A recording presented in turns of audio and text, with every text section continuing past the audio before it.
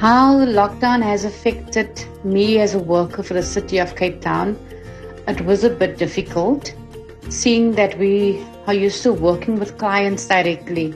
So we had to deal with them on an online basis, which was all new to everyone. So we had a bit of challenges, especially when it comes to the Wi-Fi, and some people didn't have fiber, some people didn't even have a laptop, and they had to come and fetch their tools from work, which is a bit challenging. Things that were easy to do has now become a challenge.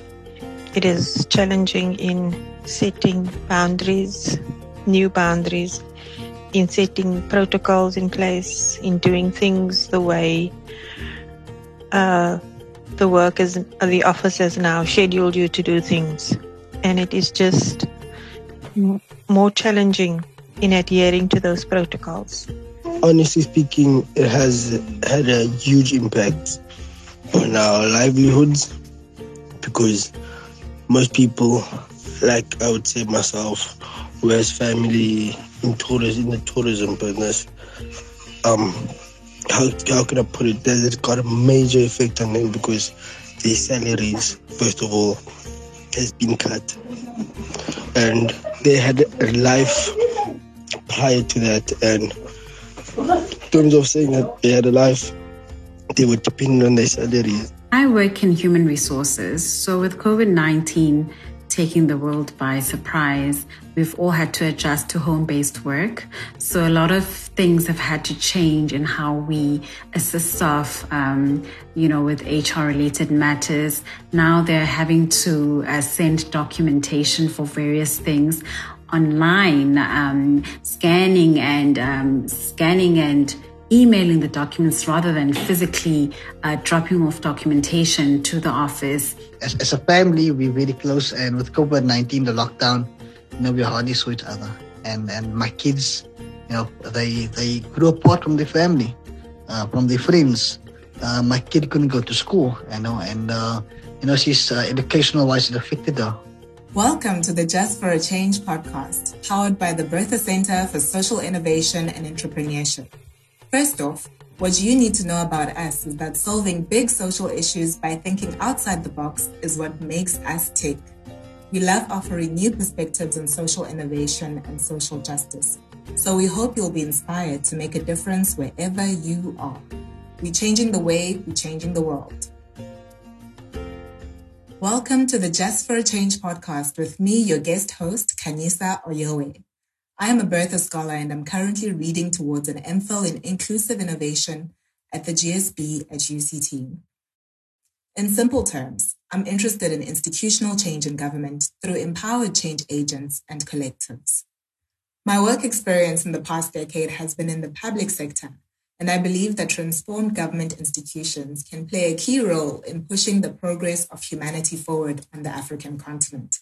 This is challenging work, and it's what gets me up in the morning. Systemic shocks come in all shapes and sizes. It could be global pressures such as pandemics or climate change. It could be a government or regime change, or it could even be an organizational strategy change. Basically, a shock to any system that disturbs the system enough to drive it out of equilibrium. Systems practitioners usually require their systems to be able to withstand or recover from foreseeable systems shocks. Therefore, many systems are designed with mechanisms in place to restore a state of equilibrium. However, some systemic shocks just hit you when in ways you least expect it. Enter the year of 2020, aka the year of COVID-19, the year of a health crisis, fear, job losses, financial crises, isolation, to name but a few. A dramatic event such as COVID-19 has far-reaching repercussions on an individual level, but also on a much broader scale. When the COVID-19 lockdown was enforced, many headlines mirrored what most people thought. A case of bad flu, I'm sure this will pass soon.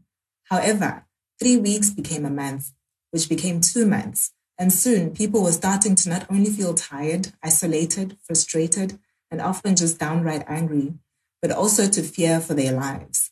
However, it did not end there. When a stone is flicked into a body of water, the ripples keep coming and there's not much you can do about it. From affecting individual lives on a personal level, the systemic shockwaves of COVID-19 were quickly felt by the public sector as well.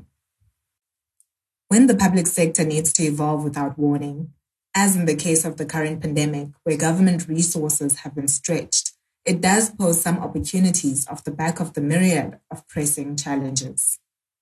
Perhaps this is an example of that idea that futures are created and not determined. This crisis is an opportunity to recalibrate many industries, and the public sector is not exempt. For the public sector, it is an opportunity to move forward by creating an integrated, digitized public service, as well as an opportunity for the government to move towards having more cohesive, equitable, sustainable, and responsive systems in general. One that makes government services available to all and reduces costs and delivery turnaround times, thereby improving the lives of all South Africans. From a social justice and philanthropic perspective, we would also do well to talk about how we accelerate digital literacy and provide access to electricity and data to all our citizens, amongst other things. It is futile to talk of smart cities without the real consideration that a city is only smarter because of its people. Civil society organizations, NGOs, and philanthropic organizations have had their own challenges to deal with, especially with funders dropping projects and redirecting funds at the last minute. This also needs consideration. It is a time to be reflective in the way we frame the pandemic as having presented the world with a window of opportunity to build better, to do business unusual, and to build green. Essentially, an opportunity for systems to evolve and innovate. Joining us to further unpack this topic today is Dr. Solange Rosa, head of the Bertha Center for Social Innovation and Entrepreneurship, and Lorenzo Davids, who is the CEO at the Community Chest in the Western Cape. Welcome, everyone. I look forward to our conversation today. Let's dive right in. What stood out for you the most about the voice notes and what the reflections of the participants were? Maybe Lorenzo, we can start with you. Well, thank you, Kanisa. I suppose the thing that we hear in these kinds of messages is the sense of that the pandemic, the crisis around COVID-19 impacted people both personally and corporately. It impacted families, it impacted communities, it impacted systems as people work, how they experience the reality they were in. And so there's this multi-layered impact that occurred. The sort of notion I have with this is that I suppose my own reflection on that story, on the narratives that we heard, is that essentially is not something that I am surprised by. I don't consider it to be profoundly new. I think this is bringing into the foreground sufferings that have been hidden for decades. It's sort of foregrounding things that people have lived with for decades in this country and in other society as well.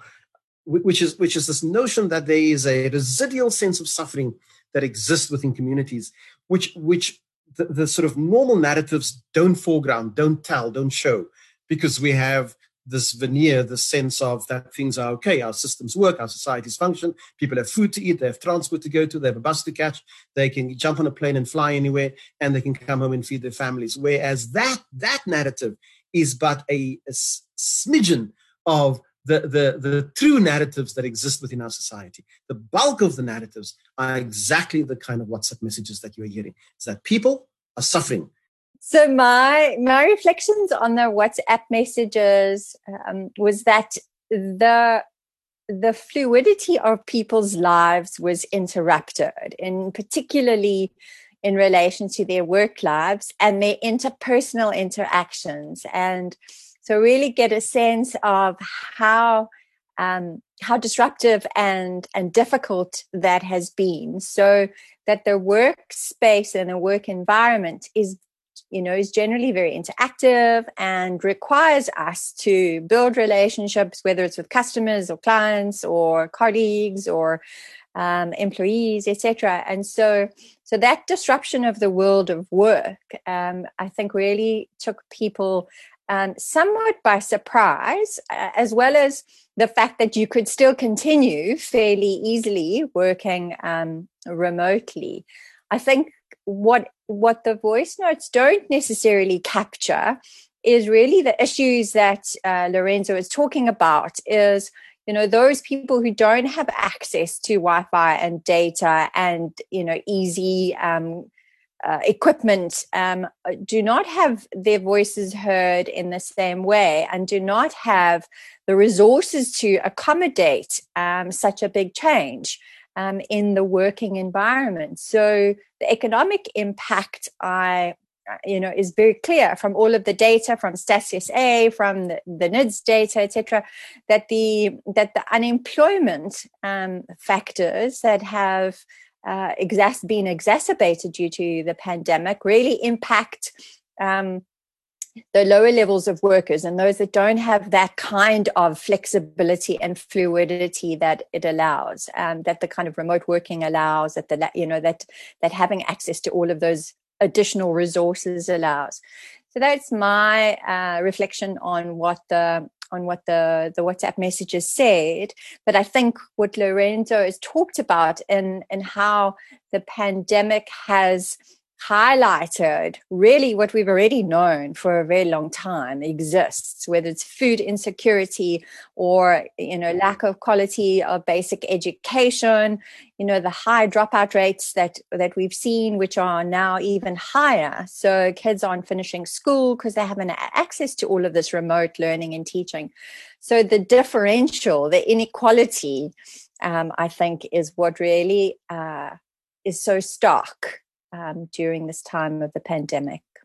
Moving on to the next question, which is, in moments of crisis, we're able to revise entrenched rules and norms as the status quo is no longer an option.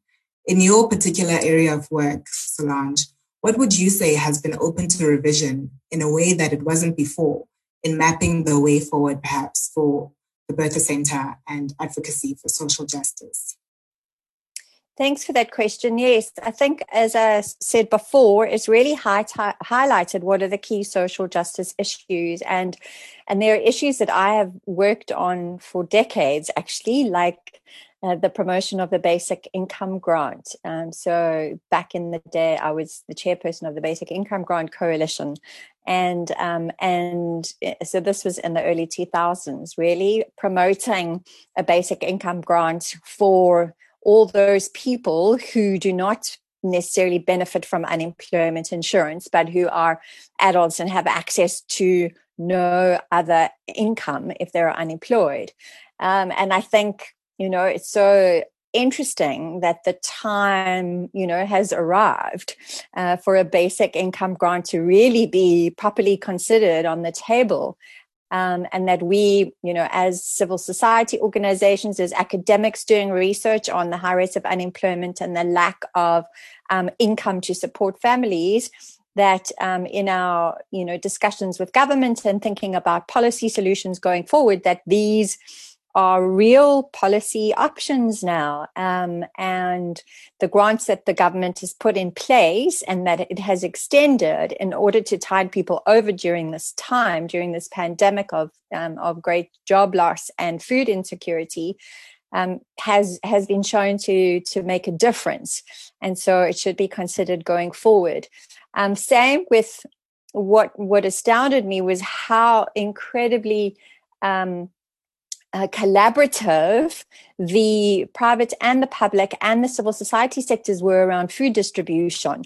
So, when lockdown and COVID was kind of at its peak, there was just this huge upsurge in a response to food insecurity. And so I think that going forward, that's really also another cause that we can advocate for, that food distribution be more efficient and effective. Obviously, the schools have not had a similar, there had to be a court case in order to get the National School Nutrition Program back into the schools because the schools were closed. But the NSNP has always covered many learners. So actually that's something that I think can, quite effectively continue. So in our work as the Bertha Center, there are definitely areas that we want to highlight and advocate for policy change in the future.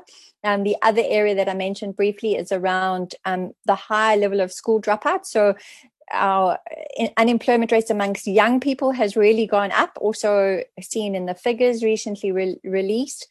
And so that is made worse by young people dropping out of the school system earlier. And so you can well imagine that learners who haven't been to school very often or who haven't had the online support or the teacher support or, even, the kind of minimum of what they used to have, and now trying to get through exams, whether you're in matric, whether you're in grade 11, grade 10. And so dropping out of school becomes an option, and whether you go back or not next year or the following year is still, an open question. So I think there needs to be a whole lot more support around for learners who have dropped out to either reintegrate back into the schooling system or find other ways to then, get into kind of some job trajectory. So those are some of the key issues that we have picked up on that we are advocating for. Thank you, Solange. Knowing that you and Lorenzo have quite a few intersections between the work that you do in terms of the social justice space, Lorenzo, I'd like to hear from you as well. How the pandemic has affected your organizational strategies in terms of how is the situation in your organization before COVID, in terms of the urgency and the appetite to push boundaries in the area of social justice, and now, is there a difference? Has there been a shift? Very early in 2020, we adopted, and it's always been in my toolkit, that I think that social justice organizations such as ourselves, or those who advance justice, or those who work broadly in the justice space, and that is advocacy, social justice, food security, right to education, advancing the SDGs, those organizations essentially must have, by nature, by intricate DNA, they must have a risk-facing profile. Organizations such as ours do not have the luxury of being risk-averse. And I think part of the challenge is that you sit with so many of the sort of NGO, CBO, FBO types who are completely risk-averse. They only do what they feel they have the money to do, what their boards would allow them to do. And sometimes they sit with boards that are completely conservative because they are money classes. They watch where the funds are spent, but they don't have an understanding of a contextual response, of a justice orientation. And so you have this disconnect between what boards would say and what staff who are social justice activists would do. And they hold the organization back because they are risk averse. I've always insisted that we have, both at board level and at staff level, a risk-facing profile, a risk-facing orientation, which means that we understand that there's going to be inevitable risks that we are going to face. That may be a conflict with the law. That may be a conflict with conflicts with people of power. That may be internal conflicts between which directions to follow, which strategic priorities we're going to be embracing, and as I said, as well as external threats to our viability as an enterprise. But so I think the sort of core thing for me is that we have to have a common understanding that we are, as social justice entities, and we have an obligation to be risk-facing. Now, when I say that we have an obligation to be risk-facing, I also imply with that we sit down and we predict everything that could go wrong. That we when the sort of the pandemic began and people began to talk about COVID-19, we were, I think, one of the first entities as early as about beginning of February to go into lockdown. We said to our staff, you can begin working remotely. And I think it was around the 8th or 9th of February that we went into lockdown at Community Chest. And I said, look, we're not going to sit here and wait for somebody to tell us that somebody is sick in our organization. We're not going to sit here and wait for somebody to approve that it's okay now for us to work remotely. I said, to the team, and collectively, obviously, we discussed this. I said, my view is that we should go into lockdown, work from wherever we can, and we did not say work from home. We said work from wherever you want to, and then connect with the ecosystem. And it immediately gave staff the comfort that we were not sitting on edge all the time trying to predict at what point will we go into the sort of hideaway. And immediately when lockdown happened on the 26th of March, we were already fairly geared up for what we had to deal with. And so the second thing that I want to just deposit here is this notion, besides being risk-facing, is this notion that we have to predict every possible crisis. Now, that in any business school, they're going to tell you that's darn hard to do. But I firmly believe that as NGOs, we have to go through that conversation with each other. What could go wrong? What reputationally could go wrong? What financially could go wrong? What are the challenges we're going to face? Who's going to come against us? Who's going to disagree with us? And then a host of other external calamities that could come our way. And we've done, over the years, if you look at each year as we update our strategic plan, the issues around emerging threats. And those emerging threats are both predictable threats and unpredictable threats. In our strategic plan, we highlight that. We say, what's predictable? So we could have a cash crisis. Our donors abandon us. But an unpredictable threat is something like COVID-19, is that we have no idea when and how that's going to happen. With cash flow, you can easily begin to project, this may be on the cards 3 years from now, 2 years from now. But with stuff like COVID-19 or, an earthquake or something else that causes calamity, it's an unpredictable threat. And we have to be prepared for unpredictable threats. So what do you do with unpredictable threats? And so there's this continuous orientation. And I must say it's not easy. It's certainly, I like what Dr. Rosa said, it certainly is a challenge to begin to navigate those kinds of spaces in your organization, because it makes it quite challenging. Because you have to both be celebratory and keep going with what you're doing and announce the wins and the gains and the successes you've achieved. At the same time, you have to sit down and keep looking at the notions of what threats are we facing today, and begin to keep on making these shifts and changes within your organizational ecosystem, within the structures, within the designs, within your plans, within your models of intervention, to look at what threats are we responding to in this particular instance. Thank you, Lorenzo. That was really something. In the sense that I'd just like to latch onto that line of thinking. In terms of the meltdown of the global economy due to the pandemic, and with many companies and donor partners actually having been negatively impacted in the financial sense, how has this affected the philanthropy space? Is it too soon to tell? In terms of risk consciousness and maybe a pivot in how, let's say, donation, assistance, partnerships are formed? Is there a rethinking or a revising? So in the philanthropy space, I've sort of made two conclusions based on engagements with our donor partners and with the sort of broader philanthropy community that we've engaged with. We've had, a few webinars on this issue. The one is that donors have adopted two approaches, basically. One is the delay, and the other is the defer method or approach to philanthropy. This one is the delay one is that they're uncertain, what they're going to be doing. They want to wait until the sort of crisis is settled. They want to wait until they are back in office. They want to wait until they have enough people to make proper assessments of what is happening. They delay as they are waiting on further information to come in, et cetera, et cetera. So the delayed response has been often the most popular response that I've encountered. People say to me, no, we're still making the decisions. It's there, but, we'll postpone it till November when we feel that we have a better handle on what is happening. So we're not saying no, but, you're going to have to wait a few months. The second response that we've picked up is the defer approach. So delay and defer has been the two options. The defer is where they go and they say to you, well, we're sorry, we can't fund you this year because we've deferred the money to COVID-19, special cases like the Solidarity Fund or to the Department of Health or to, a local COVID-19 specific cause.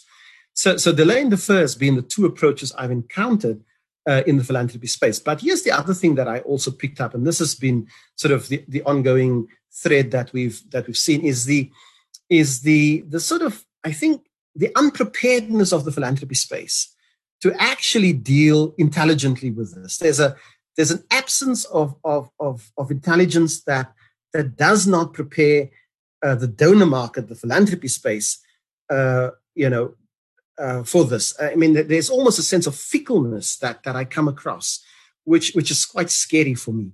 I still encounter people who say to us that they've decided not to fund this year, or they decided to fund this year, and they've changed their focus, and they've changed that, and they've changed this. And what is required now, if for those of us, because we do philanthropy as well, and we grant, we spend 37 million rand a year in making grants to NGO partners, is that now is the time for donors to pitch up and say, I'm in this game. I'm here. I'm sticking with you guys. We're going to see you through this crisis. The fact that you have to almost renegotiate terms with donors is completely, it's laughable. Now is the time for philanthropy to pitch up and say, we are standing by our causes. We are standing by our partners. We're going to see this crisis through with you. We'll make sure we come out on the other side together. And I think that donors grant themselves the fickleness to just up and go because they now find something far more interesting to fund. And the back room of all of that, the back end of all of that, is that essential social services in communities that are desperate are collapsing because donors have found a far more important thing to go and do. And I find that as we go, and Solange referred to it, the food security issues, the educational issues, the school dropouts, the babies that are dying in townships, those are real stories. That's what I've seen with my own eyes. The fact that there are now crises upon crises within communities because the traditional funding that has gone there is now gone. Donors say to us, we've given to the Solidarity Fund when they've normally funded, several township communities, feeding schemes, school enrichment programs, after school stuff in communities. They're now no longer there. And I just go like, this is crazy. This is really, really crazy. Because if there was a residual intelligence there, if there was a local intelligence, it should have informed them to say, hold on, the impact of the virus, the impact of the pandemic is going to collapse several systems. Now we have to pitch up with greater resources to fortify the infrastructure. At least now it's probably going to have to, we're probably going to have to increase our resource intervention by 50%, 60%, 70% in terms of what we traditionally give, so as to fortify the local infrastructure instead of stepping away from it. I wanted to actually first touch on the points that Lorenzo made around risk averse and risk appetite, and give a shout out actually to the Bertha Foundation, who are our core funder, because they really push us to be greater advocates of social justice. In fact, we get into trouble for not being enough of a social activists and social advocates. So I think it's a very unusual situation, and I can hear Lorenzo laughing, and but it is an unusual situation. So I don't by any means mean that this is something that generally organizations experience, but we are very fortunate, especially in times when there are crises, that we are called upon to really push the debate, push the public discourse as much as we can, and bring in innovative approaches to policy responses, and that we really are pushed to take responsibility for doing that as an organization, and not just sitting back on our research and on our projects and thinking that we're doing great work. So there definitely is a difference depending on the donor as to what kind of risk appetites exist. But I agree that that in general, perhaps there is more of a conservative leaning. And I think in times of crisis, what I wanted to also latch on to that Lorenzo said is that I did work on the green paper for the social economy for the National Department of Economic Development. And the social economy as a concept, globally, and also pushed a lot by the International Labour Organization, is that part of the economy that picks up all of the social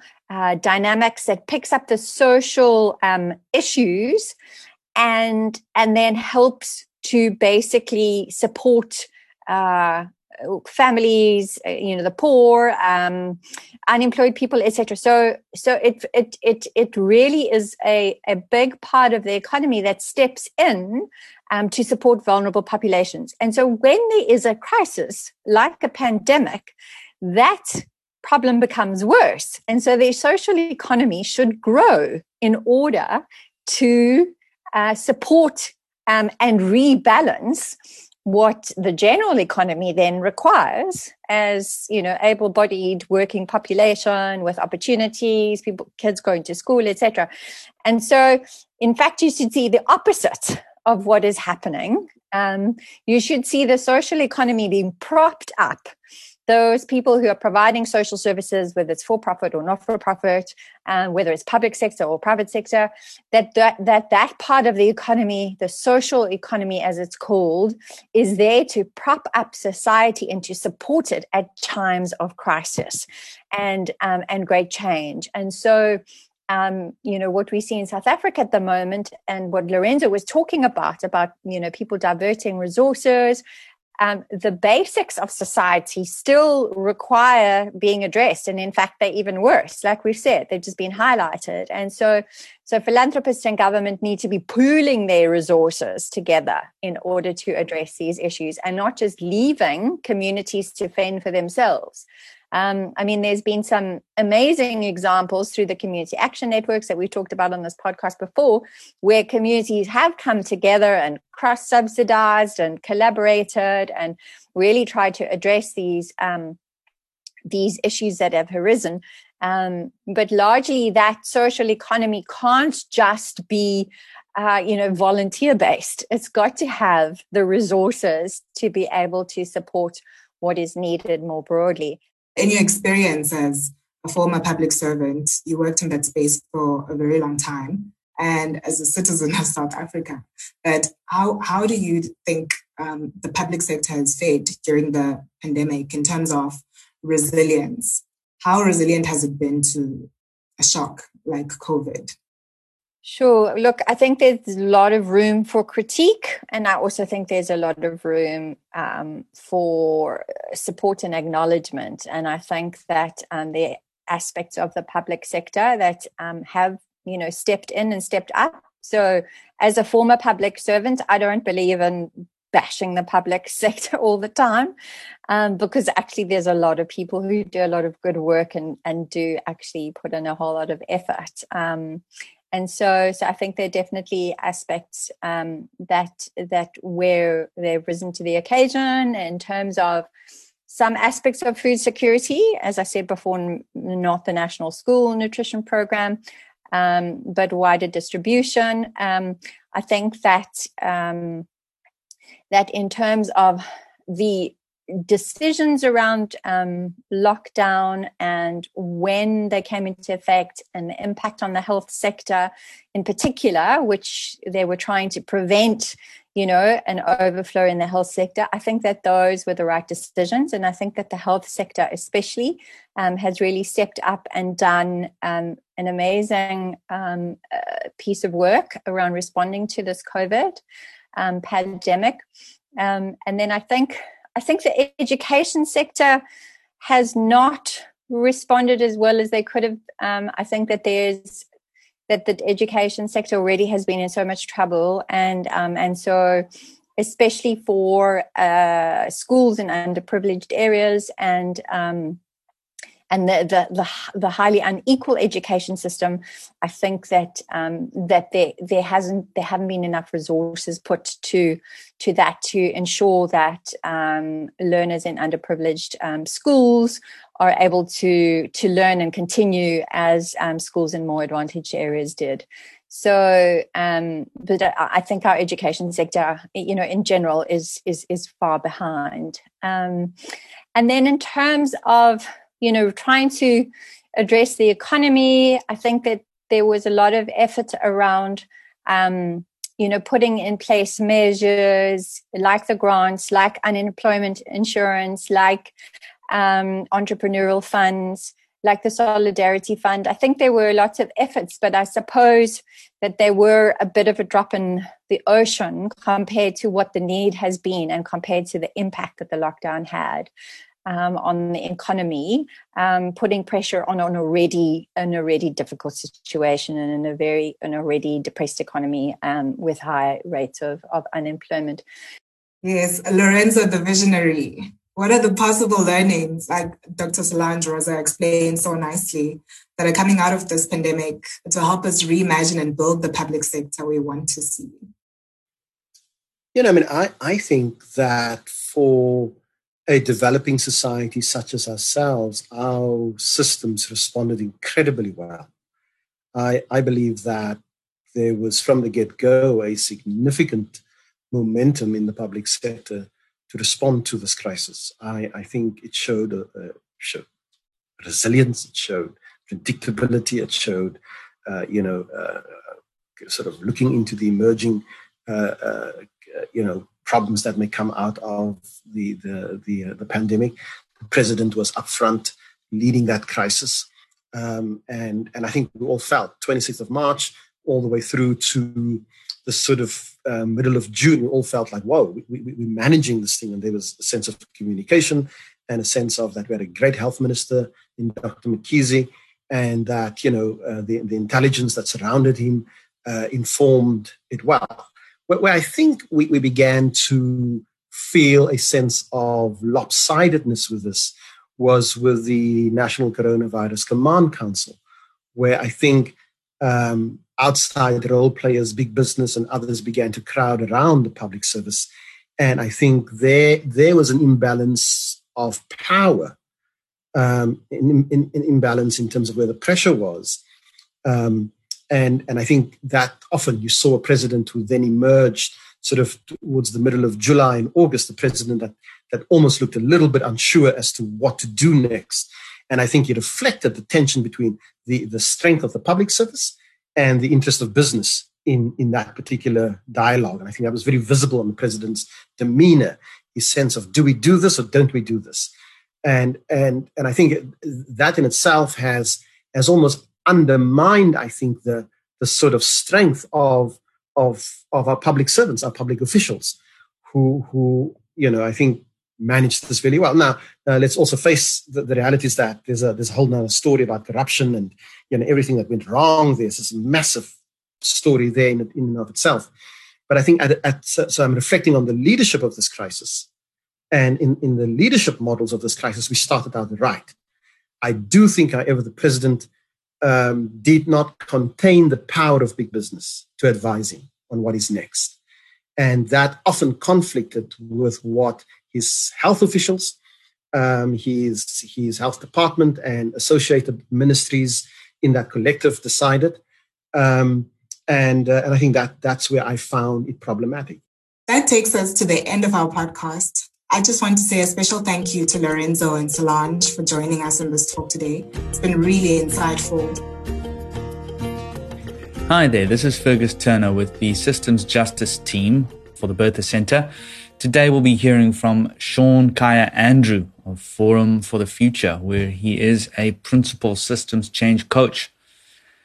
So climate change, poverty, malnutrition, pandemics, civil unrest. The world today is facing complex challenges because our fundamental systems are possibly no longer fit for purpose. Forum for the Future is a leading international sustainability nonprofit that's been working in partnership with business, governments, and civil society to accelerate the shift toward a sustainable future for over 24 years. They specialize in addressing critical global challenges by catalyzing change in key systems from food to apparel, energy to shipping. And they do this by convening transformational collaborations to drive change, by partnering with organizations to help them lead by example, and by building a global community of pioneers and change makers. Thank you for being here with us here today, Sean. So to get us kicked off, what are the specific opportunities, and perhaps if you could link it to some examples of opportunities for taking that attitude that system sensibility, if you will, applying it to the public sector, to public sector institutions and government agencies, so as to increase the possibility of innovation and rapid, people-centered change at these high-level institutional spaces. So if you could point us to a couple of examples, either examples that you worked on in the past or currently, public sector institutions that are rapidly changing and taking on these models? So I think there's absolutely something around broadening the perspective of governance and government. So moving the state from a deliverer of services to an enabler. So how can the state be an enabler? So that means how are we having more bottom-up approaches, which once again means a diversity of different expressions that move towards a common purpose versus a homogenous way of looking at how we're dealing with these issues. So government can't always do all that work. So how is government really enabling a multitude of sectors and actors to come up with their own unique context, people, and place-based approaches? So that would be one level. Another thing that's I think has come up in quite a few spaces, that's almost a tension that's emerged during coronavirus. We've made a lot of progress over recent years in terms of really understanding the interconnections between the environmental and the interdependencies between the environmental, economic, and social environments. What's emerging is also like a dangerous dichotomy. Do we prioritize human health or climate change, or do we prioritize human health or jobs? And how do we not fall into that misleading binary that both and? There will be trade-offs, but how are we making sure that we're being explicit when there are and when there aren't, and we're not letting that become the dominant narrative that's guiding policy?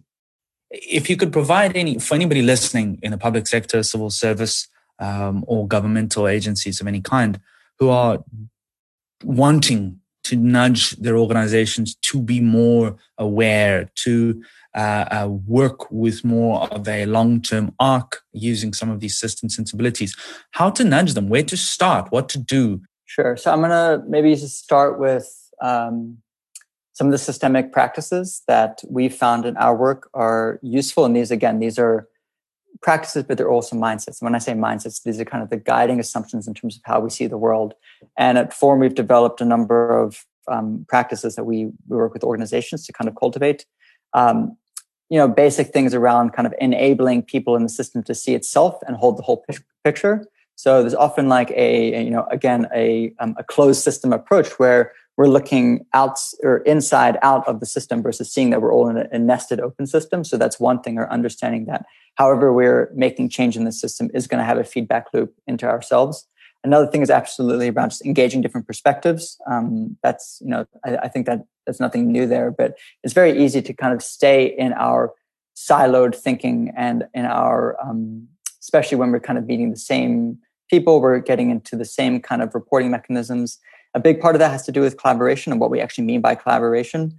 We, and I'll say this, having worked in the public sector, there's often we call collaboration, but really what we're doing is we're just coordinating, or we're just reporting, or we're just cooperating. So what does deep collaboration look like? What does it look like to actually have a blank canvas and work together on something and kind of have an emergent approach in which we're building it up? Thank you so much for participating and contributing, Sean. The systemic shock of COVID-19 has revealed many challenges, opportunities for systems innovation, and the need to create truly integrated and responsive sectors across the board, including the public sector. In order to effectively serve the people of South Africa, strategy, the willingness to take risks, flexibility, and collaboration are essential in moving forward. Thank you for tuning in to Just for a Change, powered by the Bertha Center for Social Innovation and Entrepreneurship, a podcast where we offer new perspectives on social innovation and social justice.